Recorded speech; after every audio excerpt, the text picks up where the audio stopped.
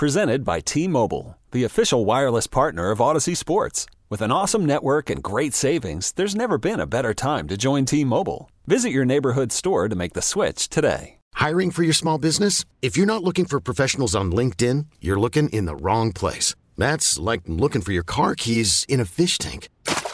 LinkedIn helps you hire professionals you can't find anywhere else, even those who aren't actively searching for a new job but might be open to the perfect role. In a given month, over 70% of LinkedIn users don't even visit other leading job sites. So start looking in the right place. With LinkedIn, you can hire professionals like a professional. Post your free job on linkedin.com/recommend today.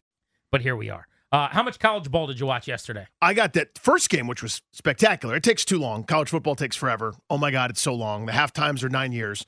But that Alabama-Michigan game I got a lot of, and that Washington-Texas game, which started at midnight approximately, way too late, wrong, don't do that, broken system. So, yeah, let's talk about the time of the game first. The second game, which was better than the first in terms of action and offense and points, such a really competitive football game. It took 3 hours and 53 minutes. Mm-hmm. Basically a 4-hour game, and it started at a little after 9 East. It's like 90s Yankees-Red Sox type stuff. No, thank you. It ended at almost 1 in the morning. Mm-hmm. We got to find a different way forward. In fact, yesterday when we woke up, I didn't know what time the games were. I just hadn't looked it up. I knew both of them were on New Year's Day, but I figured I'll be around and turn on the TV when they start. Yeah. So my wife asked me when are the games, and I said, I'm guessing, 3 and 7. And then I look it up, and it was like 5 and change, and 8:45 was the listed start time. They push it back because the other game went to overtime. That is a bad plan to begin with. Mm-hmm. I get that they want those games into the night for TV ratings, but you're right. I mean, I often don't agree with you on the late night sports thing, but for a one of 162 Nats at Angels or whatever, fine. We're talking about the national semifinal. People should not have to ruin their week and their sleep schedule to stay up to watch it, which is not even to mention anyone young on the East Coast. There is absolutely 0% chance they could stay up and watch that game. Well, even beyond that, I understand you want to stagger them, you want it in prime time, but you're delaying the start so that like an executive from Progressive or whatever the company was can get up there and wax poetic and hand the trophy to somebody. Like, start the second game. Start it. But they got to wait for them to do the song and dance and complete their program. And Reese Davis or whoever it is up there producing this. And thank you to that. And let's throw to the commercial break brought to you by Progressive from the Progressive stage at Progressive Field, whatever the hell it was. Like, if you're going to start the games at 4 and 7 or 4 and 7:30, 4 and 8, fine. But you didn't. It didn't start till after 9, I think. And just ridiculous. So to me, here's the problem. Number one, I don't know why halftime is as long as it is. In general, in college football, and Pete Medhurst could tell me the exact time because he does all these radio calls. If he's listening, text me. The NFL is like 12 minutes.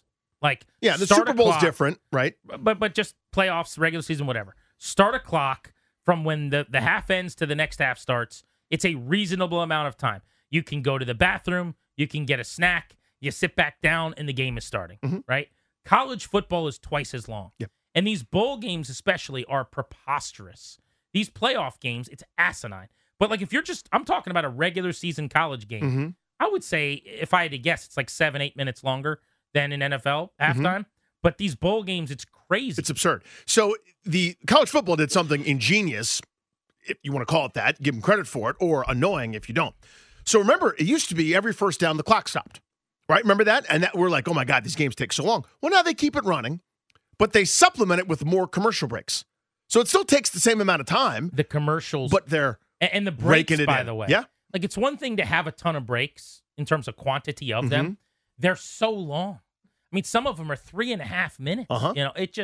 The games take forever. Yep. And if we're going to sit here and talk about baseball needing to hurry up, like, something has to be done about that. Specifically, as we expand the playoff field, and there's going to be more of these games that we're all glued to next year, they just got to find a way to be more efficient. More of these 30-second in-game commercials that we see now, or something different. However they want to go. They got to figure that out. But let's just talk about the actual games themselves. I actually thought Michigan was considerably better than Alabama in that game last night that went to overtime. The Wolverines end up winning 27-20. Blake Corum, who's a Virginia kid, by the way, had he not have gone to Baltimore to go to like a prep school to get looks to go to college, he would have played at Marshall High School. in Virginia, out by like West Virginia. He is semi-local, like 45, 50-minute drive from here, and just a great story. Really, really good dude. He scores the game-winning touchdown. But I thought the story to me was, as bad as Michigan's special teams were, their kicker, their punter, their return guys, they all tried to lose the game a couple different ways. Alabama's teams was way, way better. On offense and on defense, advantage Wolverines. They dominated the line of scrimmage in the first half. They were not particularly good in the third quarter, but I just thought they were the better team. They probably deserved to win the game, and J.J. McCarthy at the end made a few plays and was able to, even though I didn't think he was particularly good for the majority of the day. No, it's very pedestrian stuff from him, and I think that's kind of what he's asked to do and what he should be doing, frankly, because as good as Michigan is, as physical as they are up front, that game to me, it 6 sacks, it felt like more than that, honestly. Well, it's 5 in the first half. Yeah. So that made it feel like a lot more than 6. But there are other times I think they probably didn't give credit for sacks when maybe it was a design run from Milroe or something like that, but 10 tackles for loss. So 16 times Michigan's defensive line said, nope, this is going negative. This is going backwards. That to me says, it validates kind of what you're talking about. They were the better team, I thought. Good for Alabama for finding their way to come back with a couple, taking advantage of some opportunities here and there. And that one touchdown drive with, I think it was like a 3rd and 14 or something like that Milroe darted through the line and made like 7 or 8 different cuts and, found a way to get a first down, ultimately led to a touchdown. Really, really impressive, but I thought Michigan was the better team. Milroe ran for 63, threw for only 116 yards in the game, but I thought Michigan's defense was fantastic. Agreed. And Alabama's was pretty good too, but as you pointed out with the TFLs and the sacks, the Wolverines' defense was just great. They were the best team in the country, kind of circuit to circuit this year, 14-0 with quality wins along the way, and now they move on to the championship to take on the other of the power conference teams that didn't lose, 14-0 Washington. Again, the Huskies were underdogs. Again, Michael Penix and Washington pulls off, and I'm using air quotes here, an upset win because the number 2 team in the country beat the number 3 team in the land. They were several point dogs against Oregon, almost double-digit point dogs in the conference title game. They have won, I think it's now 9 or 10 straight games by single-digit points. But this is what they do. They play these close games. At times, it looks like they're going to lose in the second half. Michael Penix, unflappable, just an undaunted personality, makes really good decisions. I thought he was incredible. Their lefty quarterback, who is 24 years old, will be 24 next season as a rookie, who's had 2 torn ACLs, so there's some kind of red flaggy things going into the draft with his injury history, his knee that teams will worry about. He's been in college since literally Patrick Mahomes threw his first pass in the NFL several years back when Michael Penix was making his first start in college. Think about that. I think it's 6 years later. Wow. He's now on his second team, and he is the man. He's so accurate. He reminds me a lot of Tua. Like, it's pinpoint accuracy, putting the ball, dropping it into the bucket, big-time throws downfield all night, threw for 430 yards and 2 touchdowns. It's that craftiness, too, right? He's obviously athletic. The 2 ACLs, it's a concern, but I've loved this guy all year long, and I'm not taking credit. He's incredible. He was a Heisman Trophy leading front runner for 3 months. I understand he's got 2 NFL wide receivers, right? Rome Odunze is going to go in the top 10. He's awesome. Jalen Polk's going to go in the first round. That is basically an NFL wide receiver room. Yeah. And a great scheme. Like, he's totally got a lot going for him, no doubt. So I understand the knocks. I know what they are, the age you already touched on, the ACLs, et cetera. I feel like that's a dude, A, I'm pulling for. B, I love some of the little things. Like, it's half athletic, half crafty. There's a play where, I forget which defensive lineman it was for Texas, an unbelievable rush. Beats 2 different guys, swim move right down the middle. Penix gives him a little look to the left, sort of a little shimmy, ducks inside him, steps right back up, reassembles his feet, and throws a dime down the middle of the field for a first down for a big chunk play. That's the kind of stuff I'm like, I covet. I love it so much. I want to hug it. If I could bottle it, I would drink it and become Superman. I love watching that dude play football. Texas almost won the game, so a lot of you guys were sleeping at this point. But the final score was 37-31. Washington led by 13 with a couple minutes left. Texas scores a touchdown and cuts it to 6. They try for an onside kick they don't get. And then with about a minute and 15 seconds left, Washington gets possession of the ball. And just the craziest set of circumstances I ever saw led Texas to the doorstep on the precipice of one of the great collapses ever for Washington. But long story short, basically, Washington gets the ball, and rather than just taking 3 knees, because Texas has 2 timeouts left. They try to run the football to elapse some time and ideally to try to get a first down. So they slam it into the line of scrimmage a couple times in a row for maybe a combined 4 or 5 yards. Texas burns their timeouts. Well, on the third run, where there's no timeout, where you can run the clock all the way down to 18, 20 seconds or whatever, the tailback, who's one of the best running backs left in this playoff, Dylan Johnson, gets hurt. Serious injury to his ankle. He's writhing in pain and can't stand up. They've got to stop the clock. So the basically the 40 seconds they would have run the clock down, Texas is saved. Wow. Washington has to punt. Dylan Johnson, by the way, ends up getting carted off. He may not play in the title game. He ran 21 times and scored 2 touchdowns. He's a huge part of Washington's offense. So that's also a big deal for Michigan moving forward. But as he's carted off now, Texas gets the football back. And on the punt, their long snapper inexplicably runs into the punt returner as he's trying to field the ball. So they get another 15 yards to get up to almost the 40-yard line.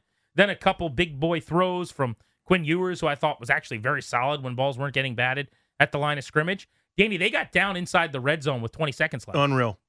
They end up throwing, I think it was 3 straight incompletions at the end, and on a 4th and goal, beautiful play by a DB to swat what was like a fade route away. But Texas, I would say their chance of winning was, it looked like they were going to win when they had 2 shots at the end zone. Yeah, with small 15 percentage, left. you'd say, right? Yeah, and then it goes from, you got 3 shots, as you said, in the end zone. I think from the Washington 12-yard line. That's where they eventually ended. Unreal. But like they were at the 16 or 18 with like 2 or 3 chances with 20-some seconds left. And that's range to score right there. But Washington hangs on. So now the title of the game is set. Huskies, Wolverines. And you got to say, I think it's the 2 best teams in the country in terms of, parking the car, right? Both of them won 14-0 every game they played this year. I love the contrast of styles. Washington, especially without Johnson, wants to spread you out, use their athletes, throw the football, put the game in Penix's hands. Michigan is so kind of old school with Harbaugh. They'd love to just grind you to sawdust and not throw the ball once. If they won a game, I think it was the Ohio State game.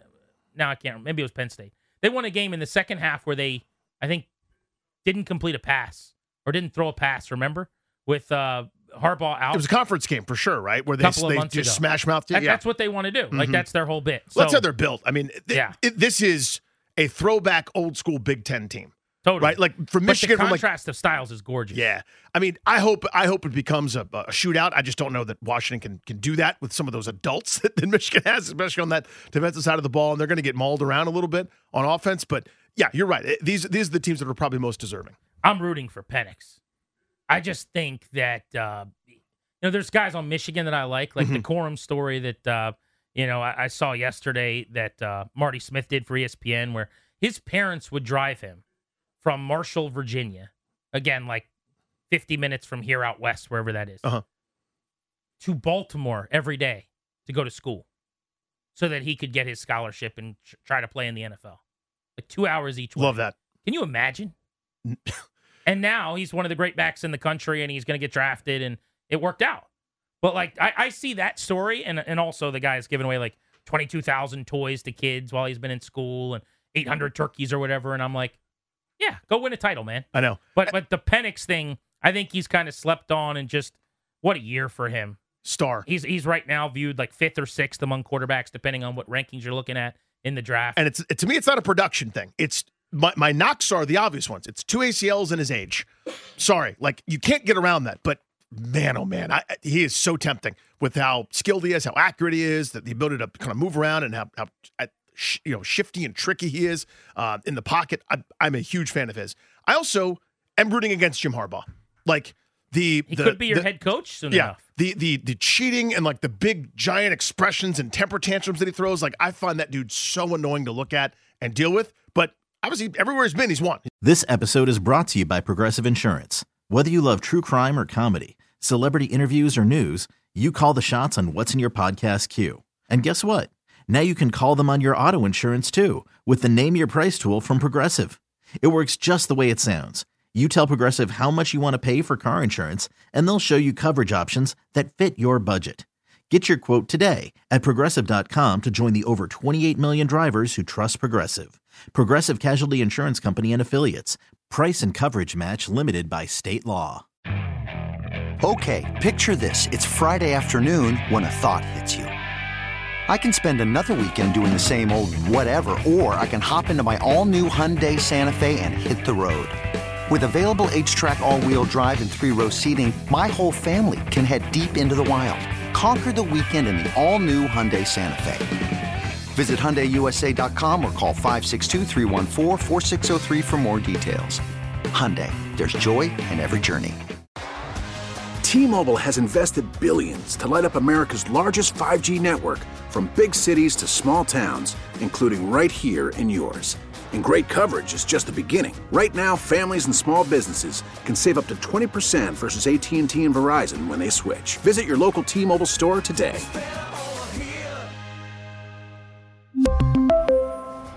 Plan savings with 3 lines of T-Mobile Essentials versus comparable available plans. Plan features and taxes and fees may vary.